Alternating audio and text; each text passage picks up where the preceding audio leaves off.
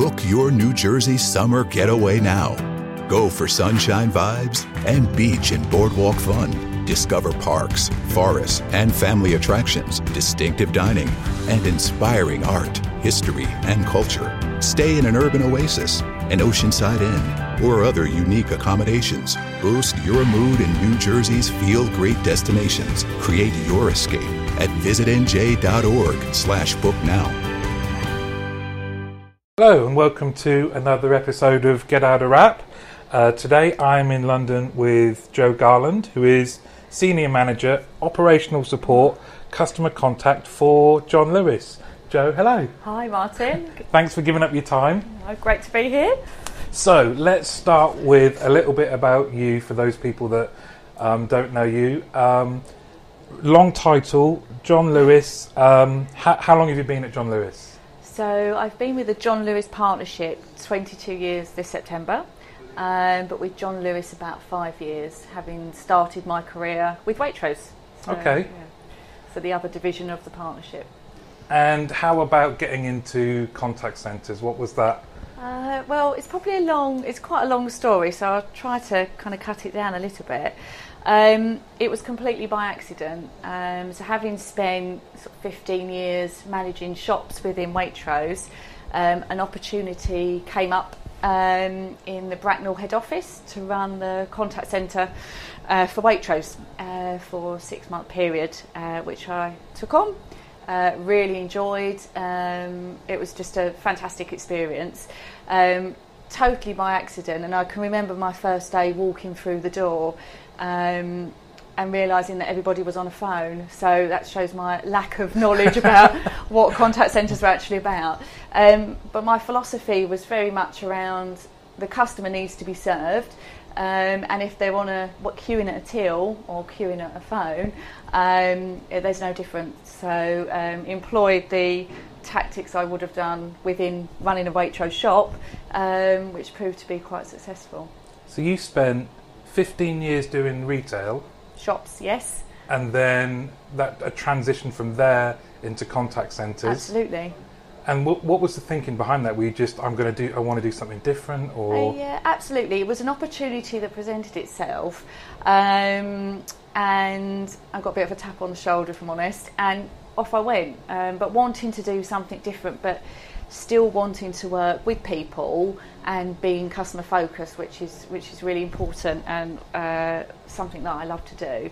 But unfortunately, that secondment came to an end. It was only 6 months, so I went off to do a job for Little Waitrose, opening the Little Waitrose on Shell forecourts. So another completely different role, where I used to don a hard hat and boots and go and measure out car parking spaces on Shell forecourts.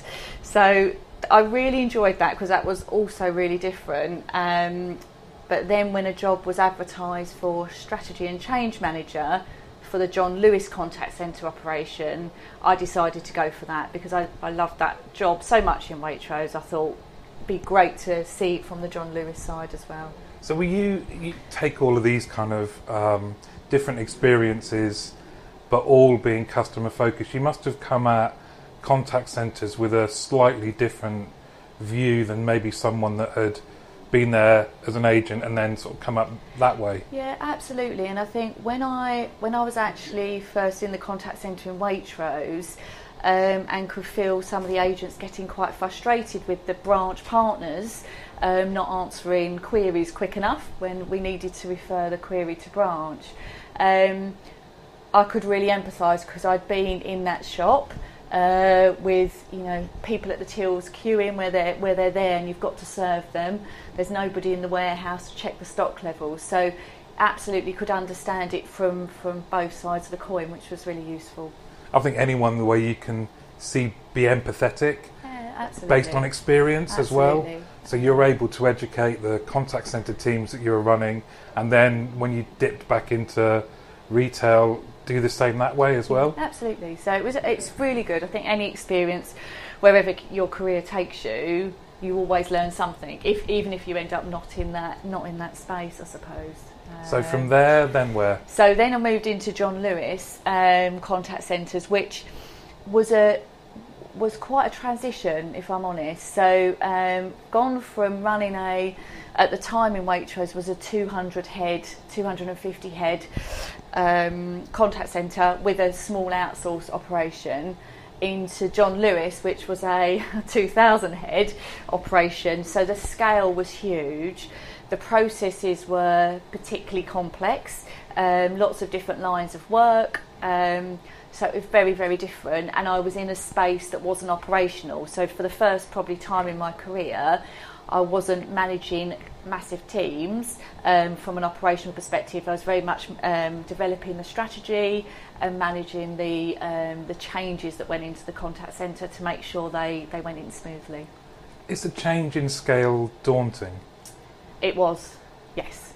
It was. I just didn't know what was going on. Because I, you know, if I'm honest, I started the role feeling, well, I've run a contact centre quite successfully, so this would be fine. No, it was very different, very different. I mean, the scale and the complexity more.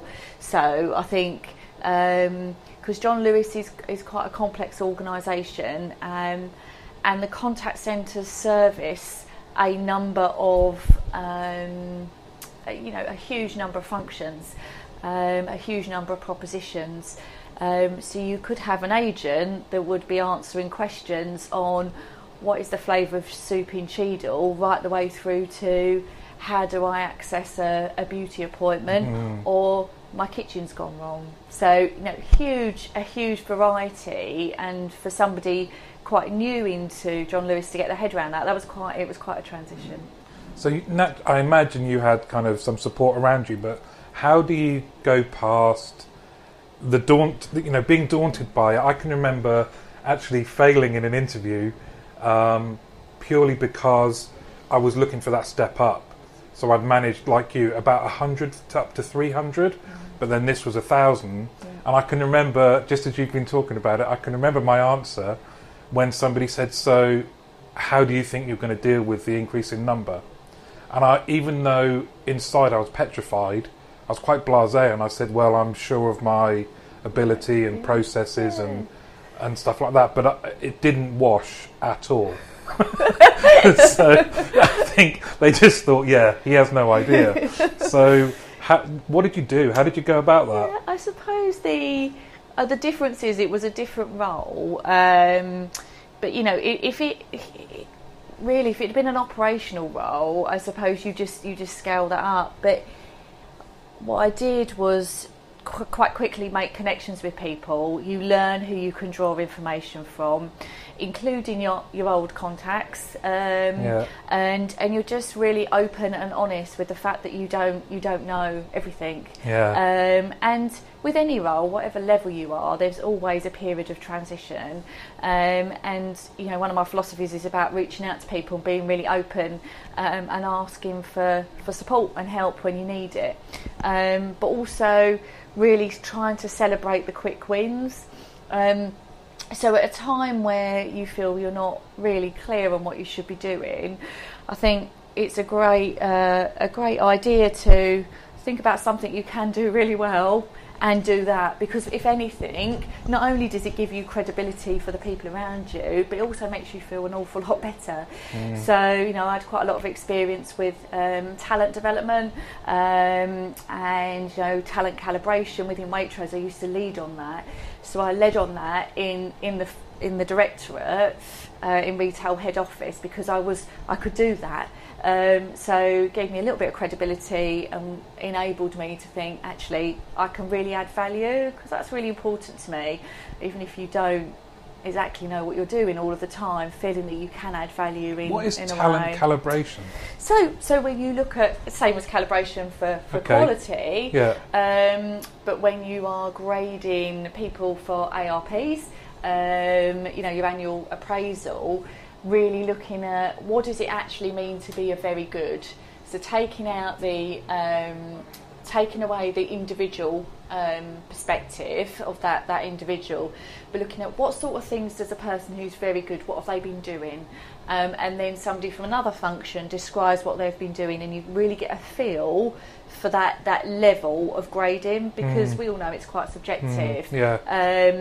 I had a lot of experience with being able to kind of chair those kind of sessions. So in kind of cross functions as well. Cross functions, yeah, brilliant. Absolutely. Okay. Yeah. So you had some kind of reassurance, and you could reassure all the partners that level, the ARP gradings and the talent gradings, were absolutely being talked about at a senior level, and people of a similar level were doing similar things to get a similar grade. And that's great, because I guess from that then you're able to refine the ingredients of absolutely. What good looks like, absolutely. regardless of yeah.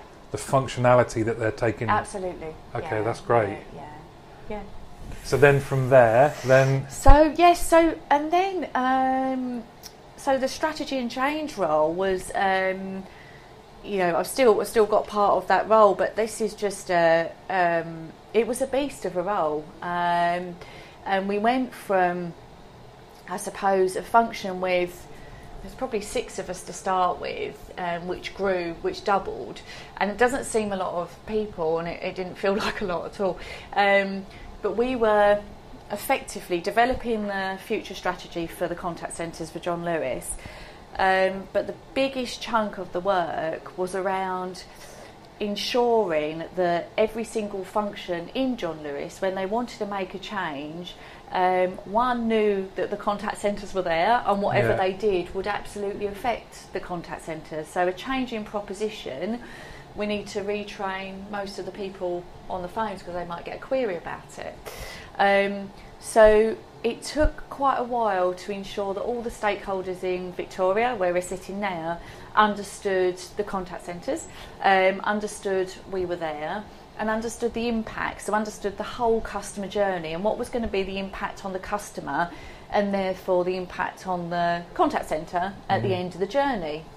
Usually when it goes wrong, but also just if they've got a query. And there was no process in place to manage this. So we developed a governance process, so a change process, and it's now fully embedded within the contact centres. We've got a change request form, we have a change forum, a group. And so essentially what that means is that every single change that anybody wants to make in John Lewis, if it's going to affect the customer, it comes through my team. And very, very proud that process was won us an award at the European Contact Centre Awards last year, and just to recognise the tough work that's been developing that process and getting that on everybody's radar. How much of that was about awareness and perceptions, and I guess both ways as well? Yeah, there is absolutely. So a lot of it was about the awareness of contact centres and the impact, and also the important thing is around building that relationship with the stakeholder. So we have got when they're developing their business plans, we can be around the table to say, that's great, you would like to do that, but have you understood the impact on the customer, the impact on the customer journey? So at an early stage, we can, before any development's done, we can absolutely influence that process. And we're now at that stage where my team have got great relationships with the business development managers for the different functions, so we can begin to get in earlier on. So we no longer receive a change request and think, maybe after the event. After the event, or that's not going to work, and then have to go back. So there's less wasted effort. So we've built those relationships over the last 3 or 4 years to really begin to get into people's on people's radars a lot earlier. Is some of that kind of routine cadence, or how do you sort of make the balance between strategic and the more being able to react quickly? And yes, so we've actually, it's an interesting question. So we have got a BAU process, which is the more run-of-the-mill. We've got a longer-term lead time, but we've also got a fast-track process.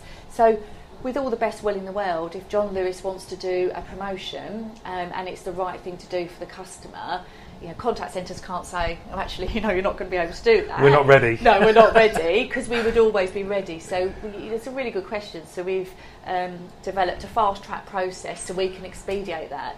But what we do is we've got stakeholders from the contact centre function on a weekly call to really get to grips with every single aspect that's needed for that change. So we have the resource planning, we've got the telephony manager, we've got the training guys, we've got the quality guys. So everything we would need to do for a change, whether it's a small process change or whether it's we're changing the CRM system change, everybody will be around that table so we make sure we don't drop a ball. Great. Let's go back a sec. So the awards, can you just remind who was doing the awards and what was it for? So the award was the European Contact Centre Customer Service Award, which is hosted by the Contact Centre Management Association, which is a brilliant association. And the award dinner was held last November. And my strategy and change team won the award for most effective business transformation award, and we won silver, pipped to the post by Shop Direct, who were fab.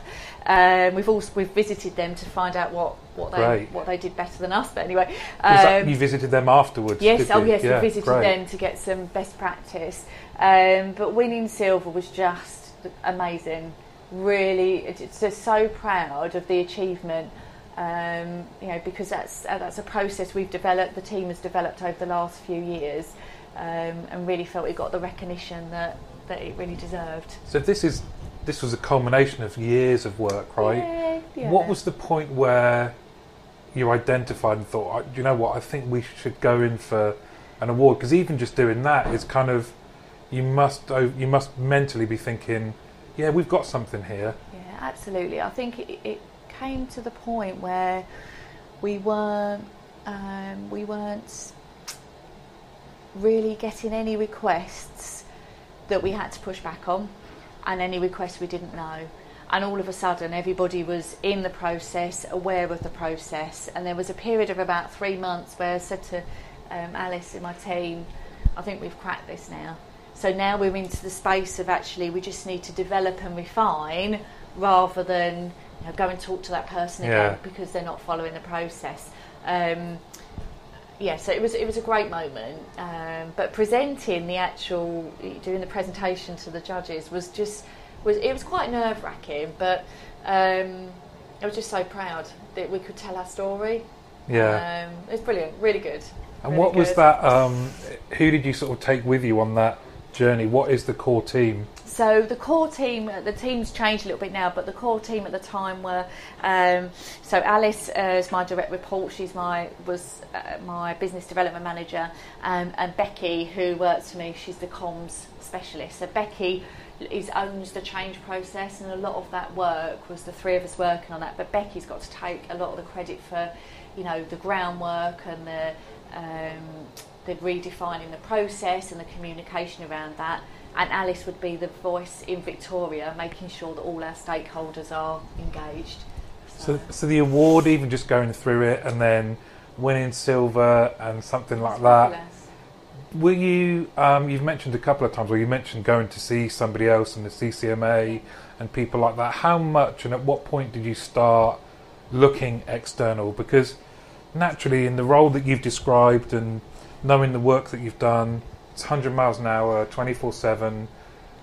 When did you start sort of factoring in looking externally and seeing what's out there over and above your kind of your world? I suppose probably in the last 18 months or so, when we become more involved with the CCMA and more involved with the Institute of Customer Service as well.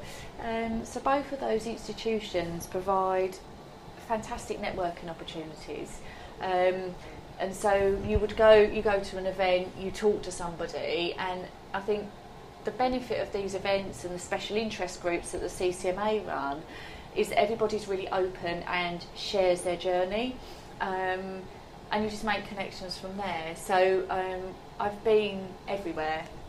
So we've been across the country, looking at quality, looking at learning and development, looking at change processes, and really learning from other businesses. And that's not to say other businesses have got it all right. Everybody's on a journey as well. But just so interesting to see it from a different perspective. And that is such an important part of what we do. I think in any industry, but particularly in contact centres where it's very fast moving. People are at different stages. To be able to learn from different businesses is just really, really useful. How much of that plays a part in kind of your own view of your development and career personally, and lending itself to sort of mentoring? Because I know you're very passionate about your people, absolutely, coaching, going external. How much of that has kind of made you go, if I was to talk to myself 10, 15 years back or longer, what would you be saying, and what's that kind of... I would be saying reach out externally, because people are very, very generous with their time. I've reached out to a couple of senior leaders in different businesses recently, and everybody's been really, really keen to share their knowledge, share their experience, and a lot of the time that is just through an introduction through a mutual colleague. But I've reached out to people just via LinkedIn. I developed a learning program last year, and saw a post on LinkedIn which really resonated with some of my thinking. So I reached out to the individual who works in the Foreign Office, asked if I could buy him a coffee, and he's like, come and share with me what you've done. It's just brilliant. And being able to, it really gives you some reassurance as well that you're along the right path, even though you know you are, but it's great to have that external reassurance, not just in the John Lewis world. So yeah. And I think something like that, I didn't even know it was called a thing, but this kind of about imposter syndrome, and how when you're maybe starting out in management and you're thinking, I remember talking to someone, and it was only through actually going through some really difficult times, not necessarily awards and things like that, but he said something to me. We kind of met each other maybe 5 years apart. And in that 5 years, I'd worked abroad, but I'd been made redundant and all of these different things. And it was only through going through stuff like that I thought, I kind of do know what I'm talking about. And he said to me, you look different. And I said, what do you mean? And I thought he was going to talk about losing my hair or something like that. But he actually said, because he'd always been, or when I knew him, he was a part of the senior leadership team, and I was kind of operational mid-management. And he said, you've gone from looking at the floor to looking me in the eyes. Yeah. And it stuck with me. It stuck with me because I thought, not that I regret anything, but if I could talk to, even through a medium like this, if there's people out there that are thinking they don't deserve to be in that position, but they feel comfortable and knowledgeable. I was knowledgeable and comfortable, but there were so many times when I thought I don't belong in this room, when actually the reason you're in the room is because you're going to bring something different. Absolutely. And that is, I think, when you're going through your career, especially early on, that is very natural to feel like that. And all the people you see around you that look really confident, that feel like they know the answers, are probably feeling like that as well. But you don't realise that until you begin to come out the other side. And I suppose the biggest thing that really helped me was coaching. So a number of points in my career, I've had a coach. We're very fortunate in the partnership to have a coaching bank. So there are a number of trained individuals in the partnership who are accredited by Association of Coaching, quite a rigorous programme. And they are available for anybody in the partnership at all levels. And you go on. It's like you get a profile. You contact that person. Swipe right. So there's definitely no swiping right. It's not quite like that. But you set up chemistry meetings, okay. And you pick a coach. You decide on a coach that can help, and that can be through telephone coaching, face-to-face coaching. We're looking at launching group coaching as well, and that has been quite pivotal in my career. So coaching can really help you unpick what the blockers are to you actually internally feeling as confident as you would like to feel, and that's really helped me, I think, at various points throughout my career, so much so that I trained as a partnership coach the year before last, and now coach within the partnership supporting others, which is just fantastic. In different functions, in different locations? Different divisions, so Waitrose Group, John Lewis, branches, head office, telephone, visiting, just a complete variety of individuals that I coach on a number of issues, not just work related as well. There could be personal issues as well, and the coaches are safeguarded by coaching supervisors, and we're well trained in how to deal with issues. But it's just fantastic. You really feel that you are supporting people on a different level than just being a leader of your team. What a great scheme! Yeah, it's absolutely fantastic. Your own team must benefit from the fact that you absolutely go through this, have all of these skills. Are they part of that as well? Yeah, absolutely. So I've always had, even before I was trained, always had quite a coaching approach to leading a team. Feel very strongly about empowering people to make their own decisions, and so the coaching has just refined my skills. So I can really understand where people are coming from by the language they use, through their body language, the words they use, how their demeanour in the room, but also what they're not saying. So that's a really important skill. So my team benefit from it.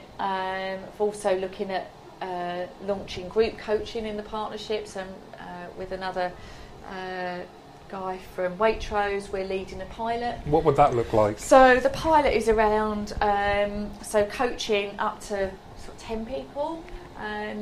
So for different, maybe a different topic. So the important thing with coaching to remember is that there is no right or wrong answer. You don't go away with a handout. It's very much about the conversation in that room. And so the pilot we're looking at is a working parents pilot. So we've got a working parents network within the partnership. It's a number of many networks. And we're looking at running a pilot for parents with children of similar ages or parents of children of any age to see which works best. So those guys can get together and really talk openly about the challenges of having a job, caring for children at the same time, and how does that work. And I think the recognition that people have got a lot going on outside work, but the point of group coaching as well, which is so important, is you're able to build up with a group that support network. Yeah. So as a coach, you're standing back and you're facilitating the conversation, but those guys are building those relationships. So if they're in a similar situation, they can absolutely reach out to each other and get that support. So all of a sudden, the capacity of the coaching bank can go tenfold, because you can use group coaching as an intervention, which could be quite different from individual coaching, but you can use it for more people for similar topics.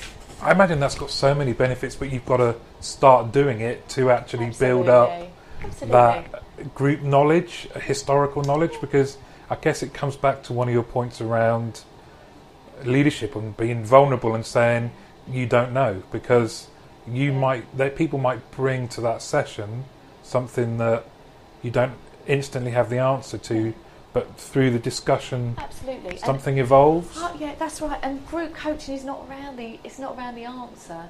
So a lot of the time, it's just around sharing and the benefit of saying it out loud, and the benefit of being able to be open in a safe environment, and being supported by the individuals. So I've run group coaching sessions for team managers. We did something on quite a big scale last year for the team manager population in John Lewis, for the contact centres. And the benefit was in the room, absolutely in the room. And we're doing something similar with some of the senior leaders this year around, actually we can signpost some of the great stuff that John Lewis does in terms of process. If you look at how to write a good PDP, we can signpost where that is, But the real learning comes from everybody talking to each other about what's worked, what hasn't, and somebody saying, actually, I'm not sure you should be doing it like that, and they're not realising. So it's just fantastic. Yeah. How would someone who's listening to something like this and think, this is, assuming there's someone listening, think this is brilliant, but there's an investment. So how has that been achieved? That I'm assuming this is in work time. Yes. And naturally the benefits that would seemingly be obvious, that you have more well-rounded, developed employees Absolutely. across functions, feeling engaged, performing well. Yeah. But at some point someone's had to have said, we need to do this, and we need to take people away from the daily firefighting to just take time, be present and be mindful. And absolutely. And I think you're spot on, and I think coaching, all the coaches within JL and Waitrose do it as part of their day job, and the coaching time can be within work time, but the benefits of coaching, like any learning and development kind of intervention, are quite hard to quantify because there's so many other things that could have an impact. But it's the well-being of the partners that's so important, and having an opportunity to speak openly about things that are affecting them, work or personal, and things that are blocking their development. So coaching as an intervention can be absolutely so effective with somebody with, potentially with confidence issues like we discussed earlier, or somebody who's having a problematic, work relationship. So you can really begin to pick it apart and help the client see from another person's perspective as well. So it's not, sometimes it's around a change of behaviour, a change of mindset, or just being able to see something from somebody's other point of view. But I think when you're in that situation, it's really hard to bring yourself out of that and be able to reflect on what's going on, and that coach provides the mirror to provide that reflection for that individual. But our chairman, Charlie Mayfield, absolutely called out that last year or the year before, that coaching was vital for the success of the partnership. so if you're in a progressive culture like here is, then you still have a mountain of work to do to get it effective, and start kind of sharing your wins with people and saying this is really working. What advice would you give to someone who maybe is in a culture where they don't feel this would be well received as a concept?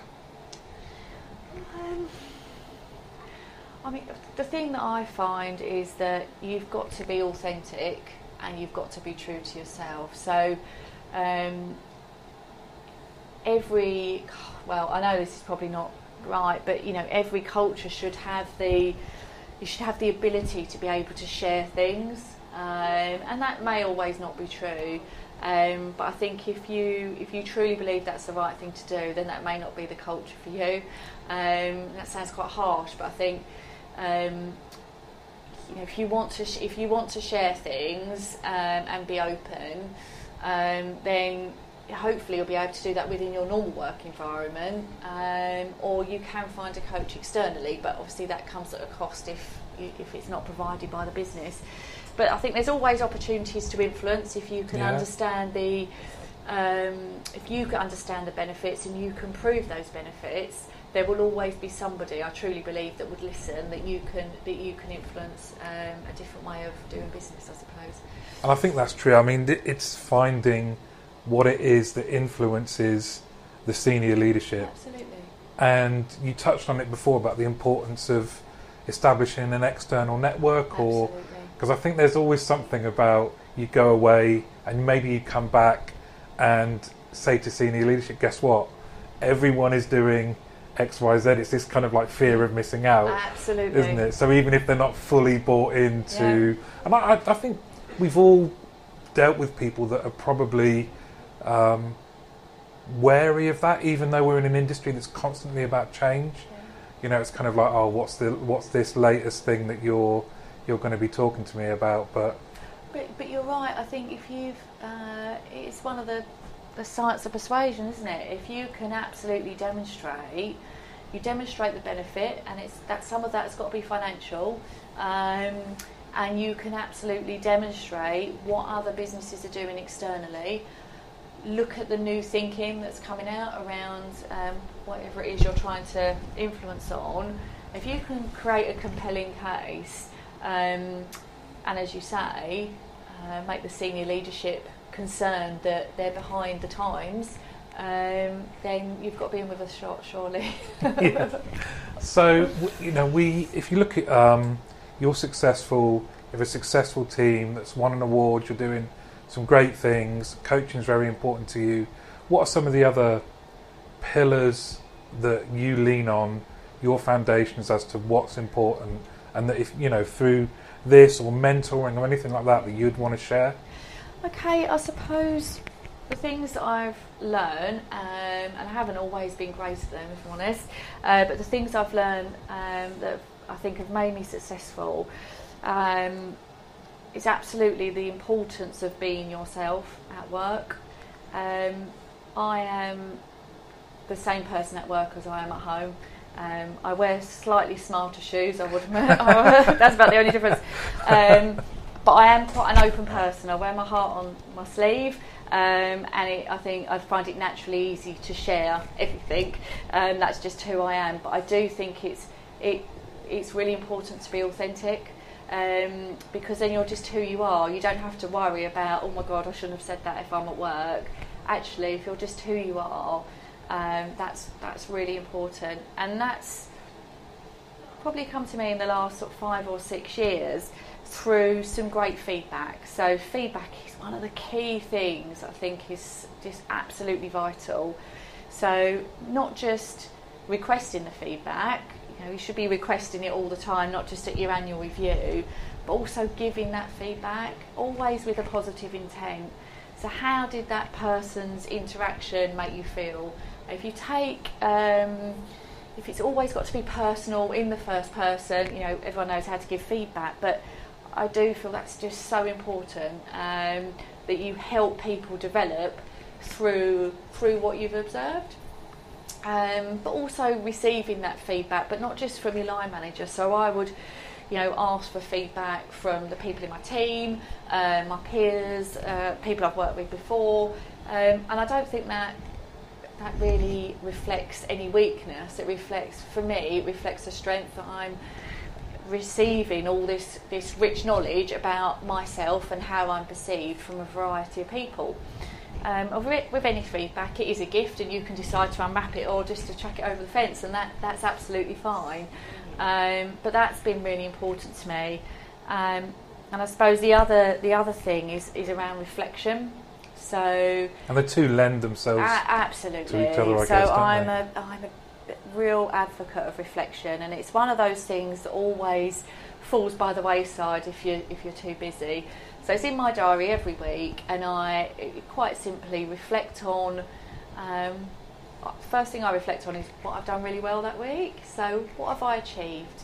Then what are my missed opportunities? And then what's my priorities for the following period?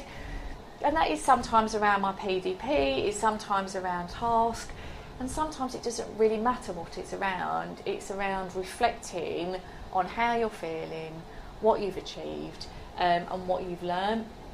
And I suppose what I felt early on in my career, I'm a natural learner. I love learning new things. I love experiencing new things. So I would read research articles, I'd read all these books, but I didn't really know what I was doing with them. So I'd read all this stuff and then it wouldn't go anywhere. And I suppose now I really ask myself honestly, what have I achieved? What have I learned? But more importantly, what difference has that made? So what difference has it made to the business? But what can I do now that I couldn't do before? And it's that important distinction around absolutely understanding what you've done and what's the impact. That's the important bit. Because a lot of people do the first bit, but then we don't go to the final piece, and that's key. So will your team be used to you? Because I guess if you just with feedback, different ways of doing it, informally, Yes. formally, with some routine, or just kind of again tactically based. How do you help your teams overcome that first hurdle? Because I think there's something like you say, feedback's a gift. Absolutely. But for some people, it is the worst possible thing they can imagine doing. Certainly, I've even recently read a book called Insight by Tasha Eurich, Okay. and it says in all of her studies, so she's a doctor, I think, and a regular writer in the New York Times. She thinks self-awareness gained from feedback and reflection Yes. is the key distinct determinator between those people that are successful to a point and those that kind of, without getting like Buddhist in a way, but truly enlightened. And Absolutely. It's a common denominator. And she makes some really interesting observations. And again, this seems like it's something that's just part of who you are. What about for you? So that question, what about for your teams where maybe someone buys into you, buys into what you do with a team, wants to further their career, but struggles with feedback because they personalise it? Yeah, okay. So I suppose there's a couple of things. Firstly, I'm really good at recruiting great people, and my team are fab. And one of my key requirements is open and honesty. So I really set that clear expectation from the start. So they can say, I might struggle with feedback, can you help me? Fine. Yeah, and absolutely. Yeah, and yeah. I would absolutely support them. And anybody new joins the team, whatever level they are, will sit with them and say, these are my expectations, and I will be giving you feedback, whether I'm your direct line manager or not, and I expect the same back. But I build those relationships with the team to break down those barriers, because some of the team are, quite new to the team and would find it odd. But by me building the relationships, being open and authentic, talking about my dog and my children, and really building that relationship with people, and always delivering on what I say. So it's about making people feel comfortable, and also giving people the tools to say, actually, if you're giving people feedback, if you keep it really relevant to the specific point, and you're talking about the impact on you, you're not actually, if you're doing it with positive intent, it's not an issue. It shouldn't be an issue. It should never be an issue. So yeah, I think, but my team are, they're all fine with it. Well, that's what they tell me anyway. They haven't given me feedback to the contrary. And I guess for people that might, one of the key differences from certainly when we started to now is the access to resources, the access to key information about how you might want to approach something, right? But to your earlier point, if anyone's in any doubt, then they can reach out to you. Absolutely. And to my team, I've got two great direct reports, Alice and Steph, who look after the two areas of my function, who are fab coaches themselves. So they've got lots of people to reach out to, and we work very much as a three, so they reach out to anybody and we cover each other. So we've got a great team ethos built around a common purpose and a common belief that all my team have signed up to. So it makes everything quite straightforward because everybody's really clear on what they're doing, but even more important, the way that we do that in operational support. Everybody's really clear on the purpose of operational support, which is fantastic. And what else then? So we talked about the other thing about authenticity as well. Have you ever had people challenge you around that it's not the reverse, or it doesn't mean that you can't develop, that you can still be the same person, but maybe you just exhibit different behaviours, or you become more consistent between, let's say, an outside version of yourself and a work side? Yeah, and there will always be, and that works for some people, and that's not to say my way is the right way. I just find it's just easier because you don't need to remember what hat you're wearing. Yeah. And obviously there is going to be slight differences, but I would have a conversation with a member of my team in exactly the same way I'd have a conversation with a friend. It's not to say my team are friends as an important distinction, but it's just the authenticity and the benefit that derives is just great. So that for me is really important. But different things work for different people, and absolutely you would have more of a professional persona, I suppose. But my point is around when you're completely different and people don't really know you outside of work at all. And for somebody, my value around being very open and honest, that would not work for me. So what's next for you in terms of your personal purpose or your team's purposes, or what's the future look like? I suppose we're sorted on our purpose. The team is great. We've moved from being just a strategy and change function. We've now got quality and training and a customer assurance function as well. So the team has grown. Is that a recent change? It was last year. So the team grew last year to make us operational support. But having that common purpose was so important because we were bringing together 3 separate teams. So even though we work in different areas, we've all got a common goal. So that's really key. And I suppose in terms of my personal purpose... did you verbalise? So you're bringing together teams that have developed their own mannerisms and common ways of working. Absolutely. You don't want to change that, but you need to bring it into... together. Well, some of it did need to be modified because we'd been working as 3 separate teams.